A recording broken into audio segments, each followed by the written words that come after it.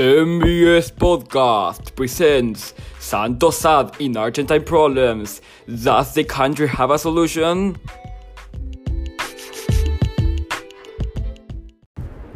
Argentinian foreigners, welcome again to my channel about politics. I'm introduce myself. I'm Santos Sad, a graduate in political science with a master's degree in politics and social planning.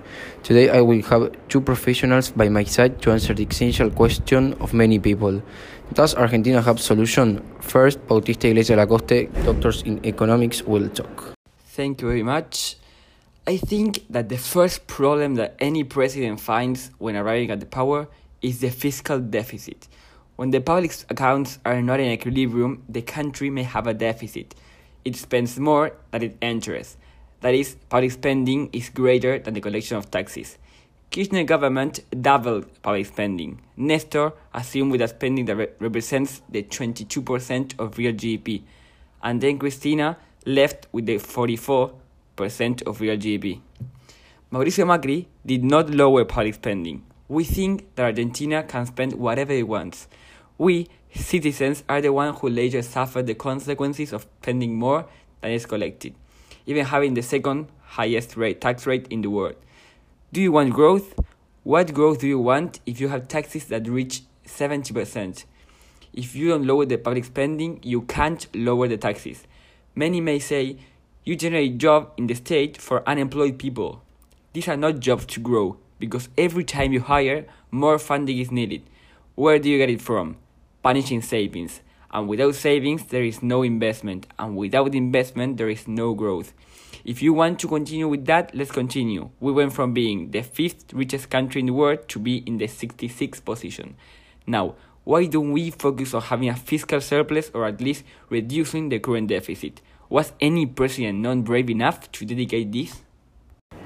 In Ecuador, the Lenin Moreno government managed to adjust the government's political spending due to an IMF obligation and ending up in a social crisis with many injured and dead.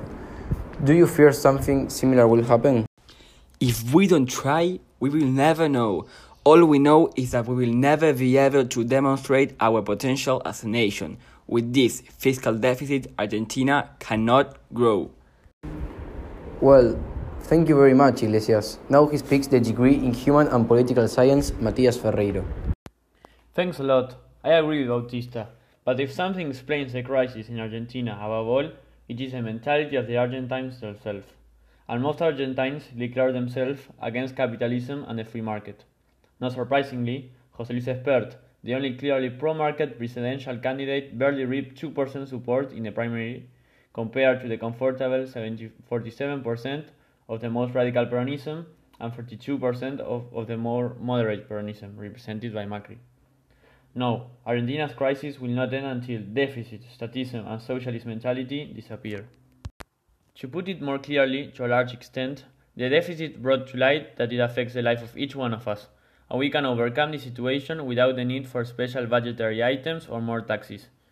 It is not so much money that is needed, but a decision to apply existing norms, a better education, and the recovery of values that the Argentine society once had. Is this conclusion good or bad for Argentina's future? Well, there is some hope, because it is not only money what is needed to put this country where it belongs. However, a deeper approach would say no, that the diagnosis of the specialists is not so good, because reversing the course implies undertaking a cyclopean task, changing the mentality of people, something that is not achieved overnight, not even with a growth at the country GDP. About changing mentalities, what is your final judgment on this process in Argentina? For years in Argentina, the paths that have been chosen are the easy ones. Cross to avoid the fight against the mass, to take the good of life in democracy, freedom, and forget that the rights of one ends where the right of the other one begins. To convince us that the good education of a child will be achieved by leaving him for several hours in a good school, and not being concerned of their interest or if they read. A pleasure to have you here in the studio and listen to their powerful words. It's always good to be well informed and understand the reality of Argentine politics. I hope you will enjoy the opinions of these professionals. Have a great day.